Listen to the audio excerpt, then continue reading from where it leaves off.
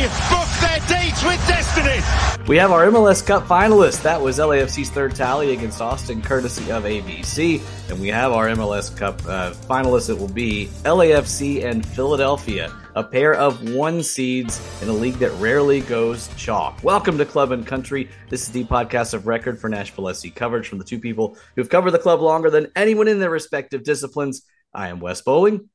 And I am Tim Sullivan, the proprietor of ClubCountryUSA.com. Great to have you back after missing you last week. Eddie did an awesome job filling in, of course, but there's only one Tim Sullivan, so glad to have you back. There's so many of us, you wouldn't even believe it.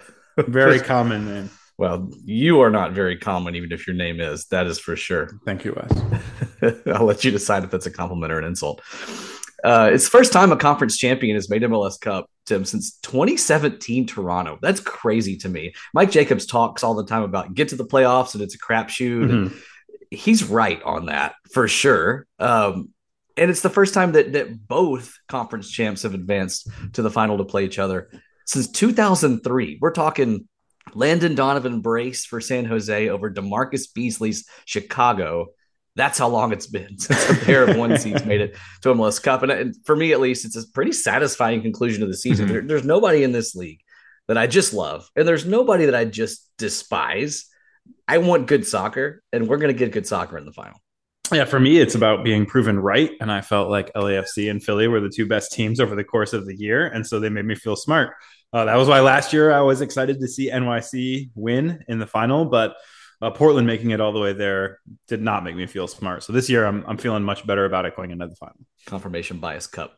Exactly. Tim's loyalty is to himself. And I don't blame you. We talked about NYCFC last year for the second half of the season, saying they're going to catch up to the results. They're going to catch up to the results, and they did. And this year, we didn't have to say that about either of those teams because they were leading the way for much of the year. So we'll talk a bit about MLS Cup today. We'll save most of that for our outside in segment because, of course, it is Hot Tim Winter, and it's the first. Tim's in for Hot Tim Winter now, and it's the first time we've really started to feel that consistent chill in the air. And I go to the MLS app at least twice a day, and I think it's roster decision time. And then I go to Club Country USA to figure out what all's going on there. So in the early shout, we'll get you ready for some key offseason dates and look ahead at what's going to be a very busy November as things turn around very quickly before the World Cup. In the mailbag, some good questions, including what Nashville can learn from Philadelphia. I think that was my favorite of the list of questions, but there are also some really interesting ones about the impact of the conference switch back and forth. And then, of course, outside in will be our preview of MLS Cup. But first, Club and Country is sponsored by ML Rose. I have plans to go there again this week, Tim. And actually, for the first time this week, I think I'm going to check out the Capitol View location, the one downtown. I went there when it first opened. Yeah, how was it? Honestly.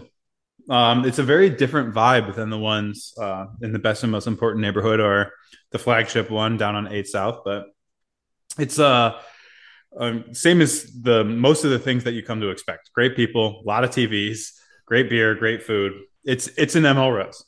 And that area downtown and that complex especially has much better parking than you would expect, I think, for downtown Nashville. So it's accessible as well. I've been to a couple other places around there and just haven't made it to that ML Rose yet. So excited to go check that out. I'm starting to work downtown a couple days a week because my 2-year-old has learned to open the office door here at the home office. And so now that I have join us, come in. Exactly. And I love it. Like it's my favorite part when he comes in, like, hi daddy. And he tries to break in and wants to play. And he's got all their little like trinkets in the office, like up on the whiteboard and on the fridge that he wants to grab and talk to and show to me and watch YouTube videos. And it's great until it's not. So working downtown a couple days a week. And then going to ML Rose for lunch and maybe going for a happy hour beer after a day fending him off in the home office. So one of these days too. Let's head on to our early shout. McGlynn, Carranza back into the middle. And something that has made Gazdag so effective this season, his ability to make a late run and smell a goal, to sniff out the space. That was Philly's come from behind second goal, courtesy of Fox. That was a thriller. Philly went down to New York City, and you wondered if NYC was going to do the smash and grab thing again this year. But then Philly scored twice in quick succession. They capped it off with a third goal, and it looks a lot more academic than it was, the 3-1 win for the Union. Tim, Nashville earned 4 points then against MLS Cup finalists this year. Of course, they earned the draw in that Geodis Park opener against Philadelphia and come from behind fashion themselves, and they beat LAFC on decision day. And so if LAFC wins, it would be the second straight year that Nashville has beaten the eventual cup holders. Yeah, I mean, we've seen over time, including back to the USL days, that one of the frustrations for NSC fans has been that ability to hang with the best as you go and drop some points against teams that probably should be kind of layups. So the Houston Dynamo game, obviously on the penultimate match date this year, would have pushed NSC into fourth with as little as a draw, or third with a win in that match. I guess if you control for a points total, you would rather see the ability to knock off the big boys and occasionally have the oopsie against a bad team, because it means that once you do get into the playoffs, you can do better. But going forward, you'd like to see Nashville maintain that ability to knock off these great teams, or in the case of Philly, draw them. And then you can say, okay, now we just need to get the easy ones under our belt too. And the upside is higher. The ceiling is higher. If you're a team that can beat the top squads, even if you occasionally lose to the bad ones, you just don't want to do that second part. Yeah, ride the parity of MLS and ride it mostly to your favor. And I completely agree. Much better to be there than to be beating up on Houston and consistently losing 4-0 to the likes of LAFC and Philadelphia. We will get into our MLS Cup predictions in a little bit here in Outside In, but you guys know who we are by now. You know our brand. You know that it is HTW, HT-Dub. Can we shorten it this year? People are going to ride with that, or do we need to spell it out again that it's Hot Tim Winter? Don't make me post the image again, Wes. That is the one goal of Hot Tim Winter, is to stay away from that abomination. Again, it was actually pretty wonderful. Who am I kidding? I love some cheesy stuff. My mug this morning, as we're recording in the morning, says, "Ask me about my dad jokes." So I love hokey stuff like that. It says National Aquarium. That's pretty fishy, if you ask me. Moving on. Octopus. Ah, yes. Well, our tentacles reach across this entire league, and we know who's going to be available, at least who's been announced to be available across Major League Soccer. We know what's going to be happening in the next month. And in our Gold Nuggets today, we're going to look at offseason. We're going to look at key dates to watch this month, and we'll get into the super draft in December in a future episode. Of course, we'll talk a lot of World Cup in the coming weeks, but it's going to be a very busy November when it comes to several MLS rocker mechanisms. We're not talking about the controversial, terrible, racist Atlanta Braves closer of the 1990s, John Rocker, who actually went to my mom's high school randomly many years later. Roster mechanisms, that's better. Still getting the morning coffee in. Lots going on this month. So what's coming up? Well, we'll start with what is imminent, which is that Nashville's going to very soon publicly announce its roster decisions for current players. It will announce whose options were declined, who's going to remain with the club, who will be out of contract. These are not final decisions. Any player who is out of contract, they may renegotiate with. They have a window to be able to do that. But Tim, do you expect any surprises or any big moves here? What are you hearing? Yeah, I mean, these are typically due to the league within 48 hours of elimination from the playoffs, or if you're a team that doesn't make the playoffs, 48 hours at the end of the regular season. But the league does not announce them. The clubs announce them, and they are required to announce them before the opening of the next one that we're about to talk about here. But Nashville has been willing to kind of get a news cycle out of it as much as they can. I would expect this week at some point, not on Thursday, because there's going to be a State of the League address by Don Garber. But any other day this week, it could probably happen.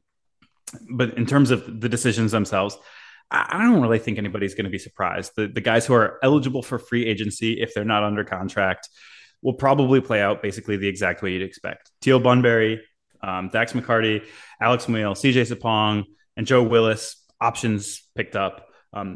Brian Meredith, probably option declined. We've seen that Elliot Panico is a good enough to be a number 2 keeper, to say the very least. And the third stringer can typically be a younger guy. And Eric Miller does not have an option. He's eligible to join free agency. And I think Nashville SC is, although they did it a couple of years ago, so you never know, I don't think they're going to spend too much time using their exclusive negotiating window with him. As we've seen, he was picked up for reasons that what they got out of him budgetarily was a very good deal. Going forward, I don't know necessarily that they can get that same thing. So I think probably he's a guy who's going to test the free agency market. One of those opportunities to turn the roster from a good serviceable player to one who either is a prospect for you for the future or can contribute perhaps a little bit more or more incisively at that right back position. I was hoping, Tim, that as we were talking, we'd get that email of that press release announcement so we can announce in real time. Yeah, you would not want that because you want to get that up on your website as quickly as possible. But I would have actually paused recording to do that. But nothing yet. By the time you're listening to this, we may have seen those. And of course, you can follow Club Country USA on Twitter or on the website for context about any of those decisions. You mentioned that the deadline to get that publicly announced is before the trade window opening, and that is November 7th. That is this coming Monday. And of course, Walker Zimmerman is the headline trade that Nashville has made in its history, made a few other key ones that you have to make as an expansion team. But since then, Nashville's typically used the trade window to acquire that supporting talent. Last year, Teal Bunbury, the most noteworthy deal. Do you think we can see any Walker Zimmerman type of moves coming down the pipeline this year?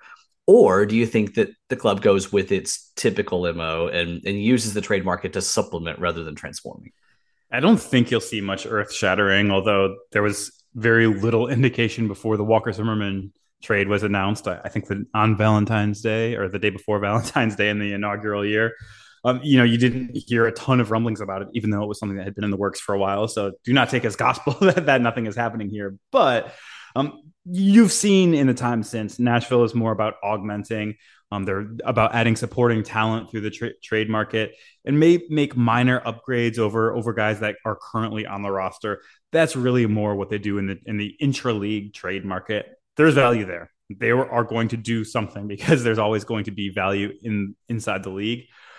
But typically there's not going to be value in terms of picking up huge name players. The one thing that I can think of is I would really like to see Eric Williamson, who's kind of on the outs with Portland Timbers, but is not eligible for free agency yet. He hasn't been in the league long enough.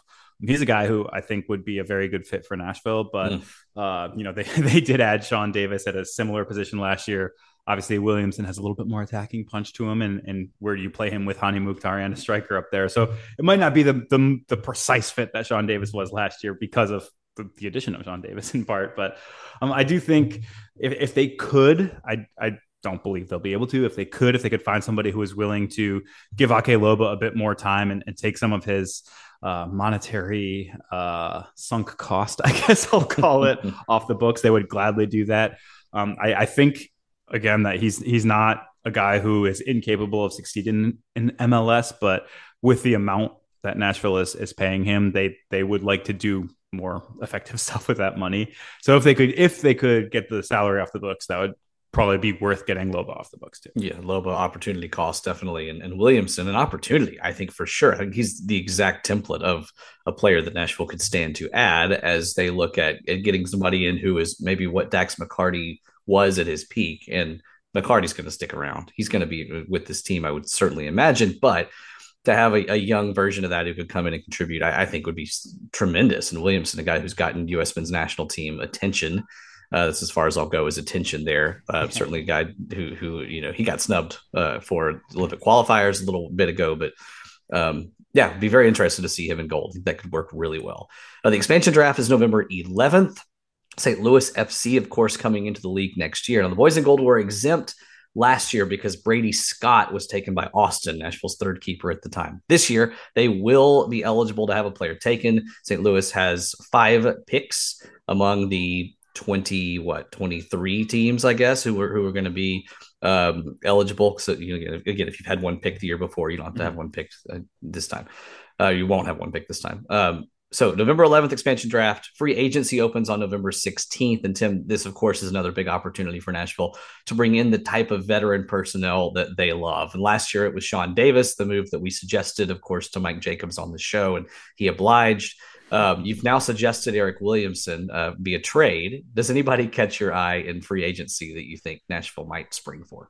Yeah, there's going to be a similar but here, which is teams are going to be willing to pay for this guy. But Derek Etienne Jr., his option was declined by the Crew. He is going to be a guy who is on the market. He's the prize around the league. I do think he's going to get overpaid a bit, and Nashville is not keen on overpaying guys. He had a breakout year for the Crew this year. It's probably his first truly productive attacking year, but he also did it by overperforming his underlying numbers, and that's probably a risk that, I don't know, like an FC Cincinnati is willing to take. I don't think Mike Jacobs is going to say, okay, we're going to pay this guy the max amount that we can pay a free agent because of 1 year of production and maybe a little bit of an overpay. But he would be a guy that I really like. He came up in the Red Bull system. He's a guy who would fit very well. Obviously, Alex Muyl on the other side, he's a bit more attacking than an Alex Muyl, who's the more defensive-minded winger, I guess you could say. But he is a guy that Everett is going to be going after. And Nashville, believe it or not, has not tended to get into bidding wars. I don't think they will with him either. It's about unearthing that value and letting other teams overpay. Mm-hmm. If they did decide that this is a guy they wanted to go all in on, does the GAM situation allow them to have pretty good resources to be able to buy down a salary like that? Yeah, well, we'll see what their moves in the earlier mechanisms entail in terms of expenditure. Is that right? Yeah, expenditure of their allocation money. But they should have plenty. They have, I believe, even just holdover from what they have built up over the years. Their little war chest that Mike Jacobs likes to talk about is still over $1 million or somewhere near a couple million. You should have warned me you were going to ask this. I could have pulled up my complete estimated number, but it's north of $1 million at this stage. So if that were to be the case, they would be able to do it. And then re-entry stage comes November 17th, November 22nd, are the two stages respectively of re-entry. This is players who are out of contract with their clubs, and who have a chance then to stay in the league, but are not in that traditional free agent mechanism. I guess maybe I'm describing that okay. It's a little more. Yeah. It's guys who are not eligible for free agency, but their clubs have declined their right of first refusal over negotiating with them. Said better than me, as always. Josh Bauer came to Nashville in stage 1 last year from Atlanta. Eric Miller in stage 1 in Nashville's debut year. Should we expect much here this year? This is not one where you're ever going to transform your team, but any players that already, any chances you think Nashville might take here? Yeah, this is a place that you can get value. I mentioned him earlier. As much as Nashville SC fans have, I think we've defended him. We're going to say unfairly denigrated Eric Miller a little bit. The cost to acquire him and the amount to pay him because of the mechanism through which he joined the team was well worth the dollar value for how many minutes he's given Nashville SC and for how well he has played at times. I've been otherwise occupied and have not put together my insane spreadsheet for it yet, but there are almost certainly going to be some worthwhile grabs in reentry. Miller was a total surprise. Bauer was a guy who didn't even play for Atlanta. He had been in USL the previous year. So for the most part, these guys are going to be surprises. They're not going to be the obvious ones that even the numbers point to. They're going to be guys that have been scouted, human intel on these guys more than what the spreadsheet said. Sounds fun. And this is a really fun part of the season as you start to see Nashville evolve so much. From year 3 to year 4. And Tim, you say that and you got a big smile on your face. I love it too. Honestly, I enjoy this part of the MLS schedule more than I enjoy the playoffs once Nashville's eliminated. And I love the playoffs. I love watching the drama of that. But I really enjoy watching all of these teams tinker and jockey for players and position and identity. It's a lot of fun. Before we get to the mailbag, let's chat again about Emil Rose. I don't even have a segue this morning. Coffee's not fueling me very well. But Tim, I'm really excited to go back and try the Carnitas quesadilla. That's been on my list for a while. I typically go with a burger, of course, but after I had the Thai chicken salad a few weeks ago, I'm inspired to branch out. And I think when I go to the Capitol View location, I'm gonna go a little bit of Mexican here with the Carnitas quesadilla. It just feels like, I don't know about your opinion here. Like if I do that for lunch, I don't know, I might just get something else because I feel like the Carnitas quesadilla needs to be happy hour with a Mexican style beer or a light lager. What do you think? Can I get away with a soft drink at lunch and a Carnitas quesadilla, or should I save it for the happy hour?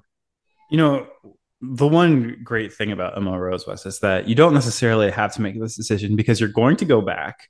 You can get it one time with the soft drink. You can get it another time with the beer. You could even, if you wait until next February, you can even get your either happy or sad drink after a Nashville SC game at Geodis Park. Well, and repeat the Carnitas over and over again and try. In fact, what you should do is try it with every single beverage option on the menu. And every single beer as well. Yeah, I think that's a great idea. Well, maybe I'll go Saturday during the UT Georgia game, and then I could have my either happy or sad drink. I think it may be a sad drink. We'll see. But I will definitely want many of those beers if I do that. I'll Uber over to a Melrose. I'll have a great time. And my take. You're often the food guy. I'm often the beer guy.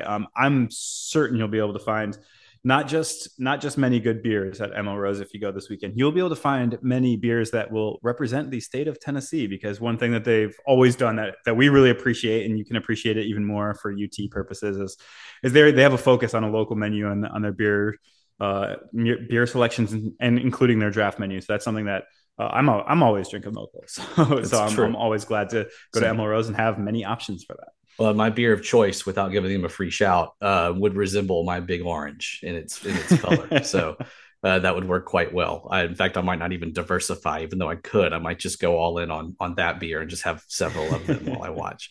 So yeah, Tennessee, Georgia, Saturday, 2:30. I'm not going to Athens, sticking around town, and I might just be at Melrose for that one. Maybe that's when I have the Carnitas quesadilla with multiple of my beers. Let's head to the mailbag now. Good question from Glenn Judah that ties MLS Cup to Nashville SC. He asks, what can Nashville learn from Philadelphia's sustained success? This is tough because the way Philadelphia has done it, and actually I'm going to revise my answer because of this. The way Philadelphia has done it is succeed in ways that are specific to Philadelphia.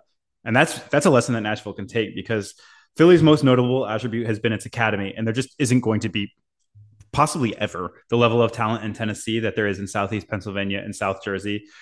One thing that the Union can point to that NSC can more specifically kind of copy is building a clear tactical identity over long-term periods and recruiting to that identity. They spend smart on their DPs. They target leagues that aren't heavily scouted. We've seen guys come over from kind of obscure European leagues. If you're scouting Brazil, if you're scouting Argentina, the dollar value is going to be driven up because there's going to be a bidding war, and you're going to be bidding against not just like Austin FC. You're going to be bidding against mid-table Premier League teams for some of these guys. But I want to go back to the beginning, because what Philly has done is so tailored to Philly. What Nashville needs to do is be very tailored to Nashville and kind of figure out what its identity is and how they can kind of be Nashville's team. And obviously, that's something that Ian Ayre has repeated almost ad nauseum to this point, is the club needs to represent Nashville, and it needs to kind of have a Nashville ethos. And that's something that I think they've built to this stage. Maybe a little bit more flash in future years, as Hani Mukhtar is the primary and sometimes only guy providing that. But it is something that, representing your area and finding a way to succeed with what you have resource wise from your area is very important. Yeah, and that's why it bores me when people talk about the latest shiny object coming to Nashville. And usually it's kind of in a joking way, but like, the Messi to Nashville or the Gareth Bale to, like, no, you bring the players in who fit who you are, and you can be much more economically efficient to do that. Or you can be LA Galaxy. I know they just knocked Nashville out of the playoffs, but just spend on the biggest possible names and not worry about that so much. And they're trying to finally figure that out. You hit the notes I jotted down too. Patient construction of a clear identity, investing in that academy, even if it's not going to produce the quantity of fruit, perhaps, that Philadelphia, you can get some quality there, and you can help further entrench your identity by doing that. And then devoting yourself, like you said, to players who fit what you do. Don't just pour resources into the best available talent. Get the best available talent that fits what you do. Yeah, and one thing on the academy is the league keeps the rules obscure for God knows what reason, but it seems like Nashville will be able to recruit a little bit more nationally for its academy going forward, and that can really help, because I do think that that's something that with the scouting staff that Mike Jacobs has at his disposal is something that they'll do better than a lot of teams do, and add players from a young age who can then develop. They don't all have to be from Middle Tennessee, even though Middle Tennessee is going to produce some players here and there. Yeah, it's a good region. It's just obviously not as deep with talent or deep population for that matter, which is part of the problem. And as a residential academy, Nashville's going to be able to attract those players and offer a great experience for them to move in and really join in. So that segs nicely into our next question from Glenn. He asks, how's the academy going? Yeah, there are a few standout players. Alejandro Carrillo participated in the MLS Next Showcase at All-Star, for example. But for the time being, Nashville really just is not going to be producing that many pros, at least not guys who are going academy directly pro. They're going to send guys to college who then they have right of first refusal to negotiate with rather than going through the super draft down the line. They're going to send guys to college to start out. The bright side is that the results have been much better so far this season. And even late last season, it's a winter season. So it's 22-23 season. The talent is on the up. And of course, adding an MLS Next Pro team in Huntsville, the branding for which will be revealed next week. That's the sort of thing that can really help bridge a gap to have a cohesive pipeline from, preps to pros, basically. And it's something that if you have guys who are able to contribute to the Huntsville team, maybe you can find even more unearthed gems that you are pushing there from the academy, and you can really kind of get that pipeline really rolling.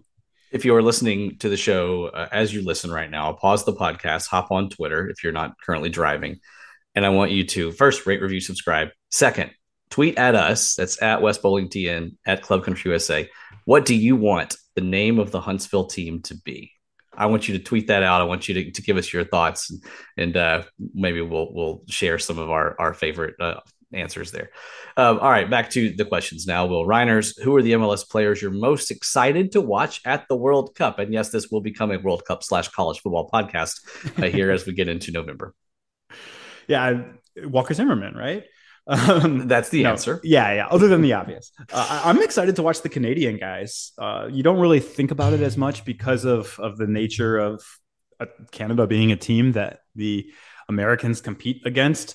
That's a team that's built from MLS. Basically, they have JVs, they have David, but they're largely doing it with an MLS core. You're seeing a ton of MLS guys contribute to the Canadian men's national team, and of course, it's nice to see them not only perform well for representing the league, but in terms of representing CONCACAF at the World Cup. It'll be really cool to see if Canada can really follow through on some of this hype that they built up over the course of this cycle. Belgium, Croatia, Morocco, the teams in their group, and they have some nice watchable times for their games. 1 p.m. Central, then 10 a.m. and then 9 a.m. I say this because I married a Canadian. My son is half Canadian. He technically it is possible for him to one day play for the Canadian national team or the American national team. So we'll be watching the US and Canada, and unless the US plays Canada in a knockout match, I'll be all in on the Maple Leafs too. US 1A, but Canada 1B. Can't wait for that. I like following some key storylines. The obvious non-NSC one is, has Gareth Bale done enough with LAFC to be in top form for Wales? We're gonna hope not.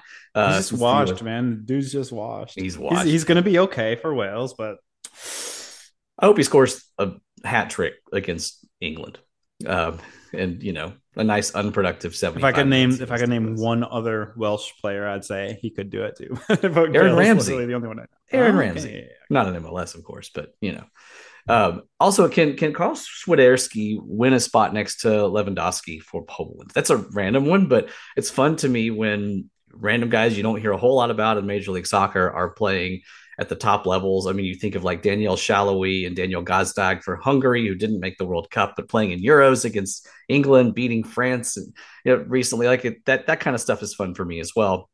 And then, can Ache oversee as poor a performance for Mexico as he did in Houston? That, of course, is the question every U.S. fan wants to ask. That actually, mention of Mexico makes me think of a future MLS player, or maybe USL player, Diego Lainez. I'm very excited to watch him play too.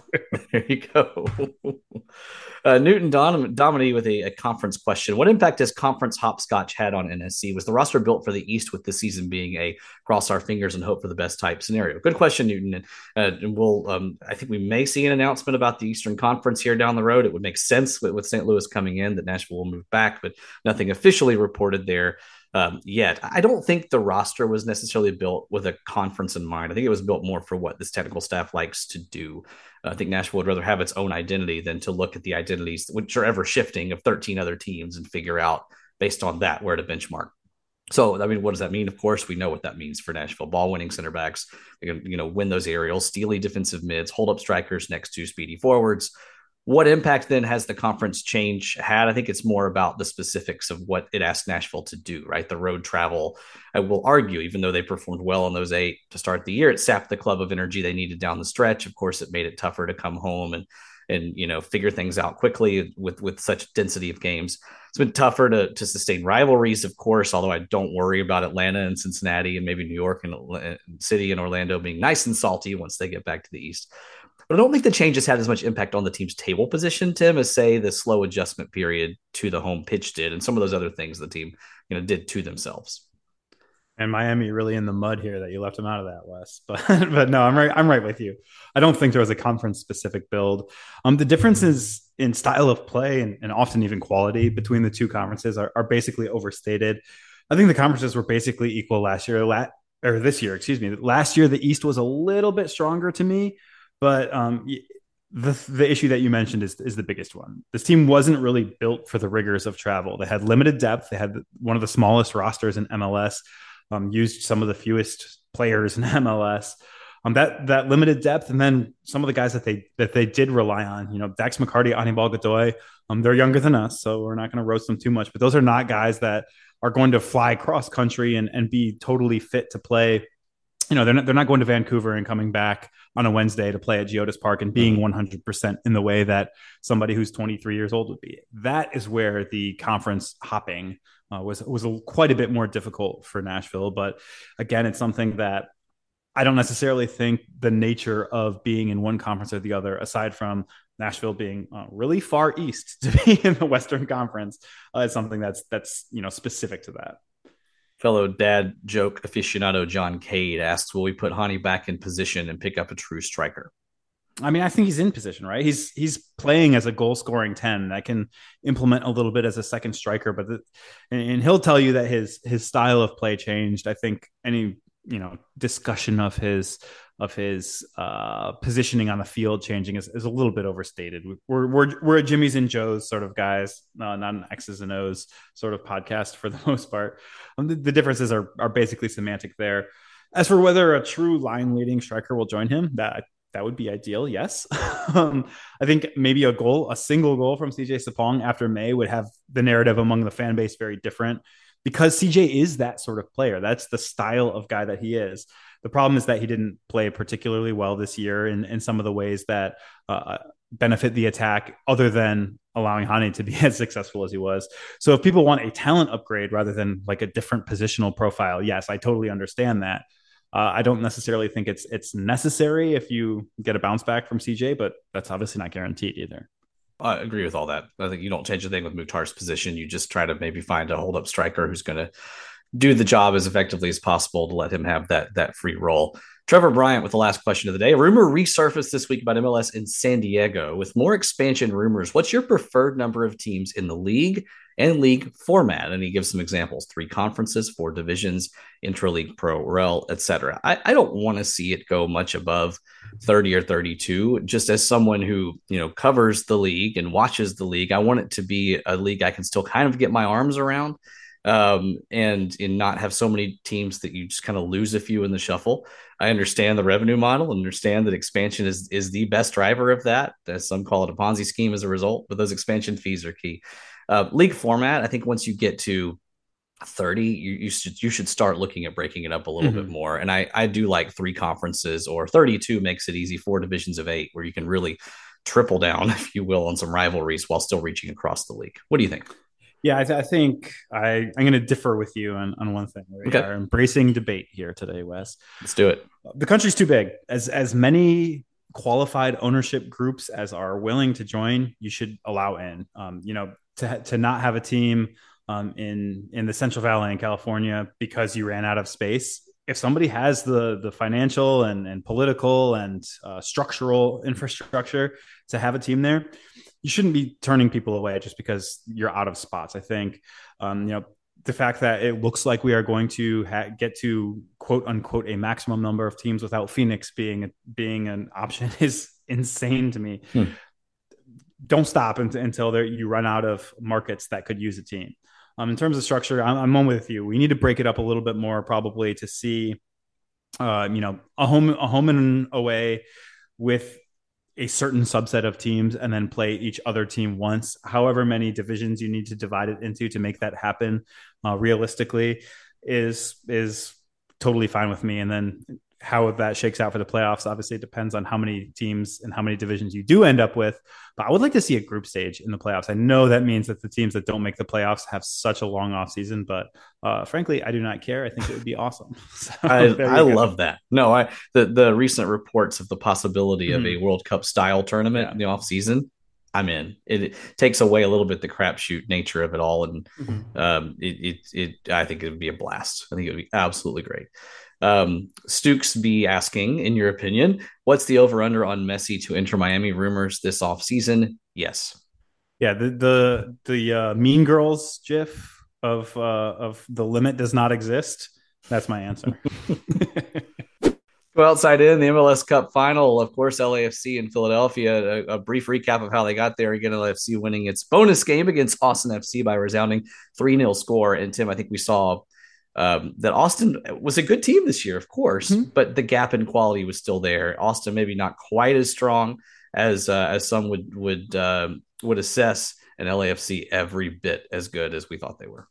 Yeah, I mean, Austin is going to throw their little petty fit about not being picked high, but like the way they played over the course of the season was probably more like a sixth place team in the West, and that does not diminish the fact that they made it to the Western Conference Final, but it also doesn't mean people were so crazy to call them 10th in the West in preseason predictions, especially because preseason predictions are inherently a crapshoot as well. So LAFC's quality just is what it is, and it took them so long to take advantage of that quality. It's weird because Steve Cherundolo came in and is playing a less ambitious style of play, basically, than they ever did under Bob Bradley. But sometimes when you have the best talent, that's all you need to do. Go out there and let the talent win. Philly went down early in the second half, then scored 3 goals in 11 minutes. Carranza, Gazdag, and Burke, they played that heavy metal soccer that works so well for them, especially at home, to counter Maxi Morales' opener for NYCFC. And we have, I think, pretty clearly the two best teams in the league facing off in MLS Cup for the first time in a long time. Yeah, absolutely. And I would like to note that I do watch every single MLS game all year, but this was the first time I'd spent a lot of my focus on NYCFC because it was the only game on at the time. Maxi Morales standing next to a normal sized human being, you just forget what it looks like. It is very funny. And obviously the dude is an awesome player. You can be 5'2" and be a really, really good MLS player. But it looked like if he was standing far away from people, it looked like there was some sort of distortion on your screen because he was so much smaller than the rest of them. But unfortunately, his team didn't do a whole lot to support his goal. And thus we have the number one seed in each conference. It's going to be a lot of fun. I think when we look now at how the matchup shapes up, you've got, again, the very hard-hitting, physical Philadelphia team that just gets after you in midfield, doesn't allow you any quarter, against an LAFC team that is creative, that is compelling, but also loves a good counterattack. Who takes the front foot in this one? How do you think this one transpires? I mean, Philly's a team that likes to let the opponent play with the ball, and LAFC wants to play with the ball. So it's just a matter of if Phillies can get that moment from the press that really changes what each team is able to do, or from Philly's perspective, what they have to do in order to find openings to get a goal. The thing is, LAFC is by far the best in this league at playing with the ball. So you can't, kind of just rely on the opponent to make the dumb mistake like Philly did against DC, for example, to score a touchdown a couple of times. So it'll be interesting to see, but I do think LAFC has the quality that is going to make Philly's style of play maybe a little bit less productive. 3-1 LAFC is my pick. What you got? I got 2-1. I guess it's going to be close. I think it'll be close. I think the third is a style goal late with Philadelphia putting everybody forward. Yeah, exactly. MLS Cup, 3 p.m. Central Time on Saturday. That's why I'll go to ML Rose so I can have UT Georgia on. There'll be 30 minutes in at that point, and then MLS Cup next to it. Because ML Rose, the UT Georgia game might be over by then. I really resent that. I also probably agree with that. We'll see. I've learned. I just pick against UT, at least when it comes to covering the spread every week. I think 9.5. That probably has not been very productive for you this year. No, thank goodness I don't put any money on it. This is for a guy's group pick 'em, and I'm in next to last place picking against Tennessee. So I guess I've learned my lesson. It's called emotional hedging, by the way. That's what I call that. So into the final whistle now.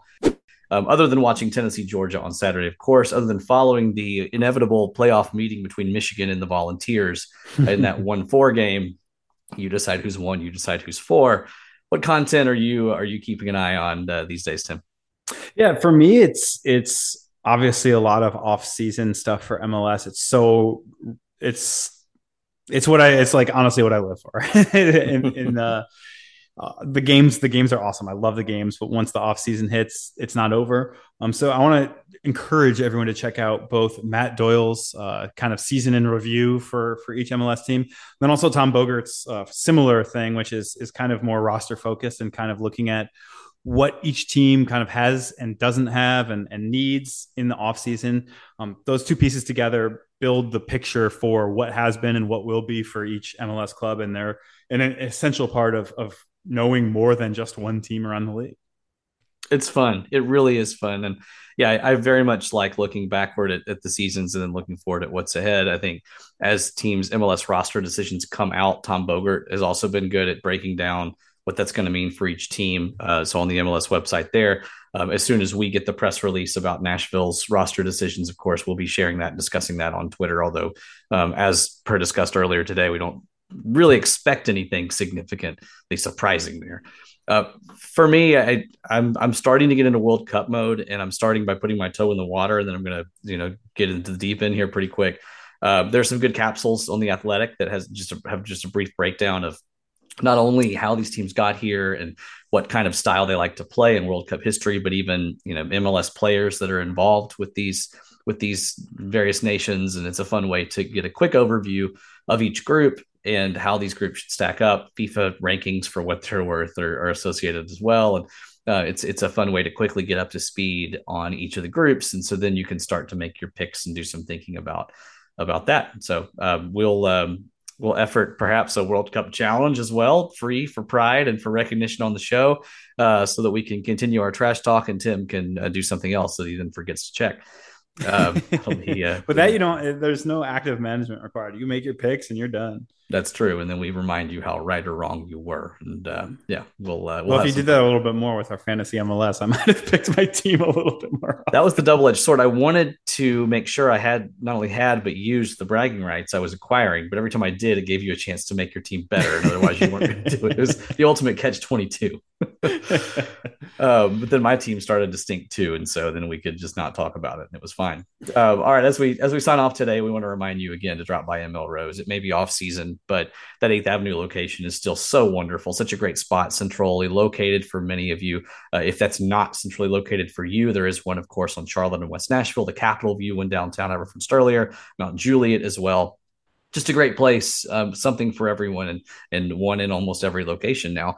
Thanks to Moon Taxi for their music as well, and 440 Sports Network for giving us that platform. And we'll close again by encouraging you to give us a rating on Apple Podcasts. Give us a quick review. This is the time of year we think when we particularly thrive, and I think that differentiates our show. We always want to bring you excellent content and guests and insight, but especially with Tim's grasp of the asinine sometimes roster rules in this league and ability to explain. We'll call them Byzantine. Yeah, Byzantine's even better. There you go. I was looking for that. My Draconian was coming to mind. I don't know that they're necessarily always Draconian. Maybe the salary cap could be considered that are considered that by some GMs. But I think this is a good time too to tell your friends who maybe are like, look, I've got season tickets for my first year at Geodis Park next year. I want to know what's going on with this team. Where do I start? This is a place to start, because we're going to get into it deep, but we're always going to explain it in a way that hopefully is accessible. So rate, review, subscribe, tell your friends about us though as well, and follow us on Twitter. And again, give us your ideal rebrand or your ideal branding for the MLS Next Pro team in Huntsville that's going to be associated with Nashville SC. I think that's a fun way to go. The Huntsville Havoc is taken by their Southern Professional Hockey League team. The Stars will also not be the name. Unfortunately, so is the Rocket City Trash Pandas. Yes, the new and current name of that team. So any Trash Pandas enthusiasts, I'm sorry, probably not going to happen. Maybe it's the Trash Coyotes. Maybe it's the Rocket City Garbage Coyotes will be the soccer team to associate there a little bit. Maybe. I doubt it, but maybe. I'm not putting money on that one for sure. Guys, thanks. Have a great week, and we'll talk to you next week.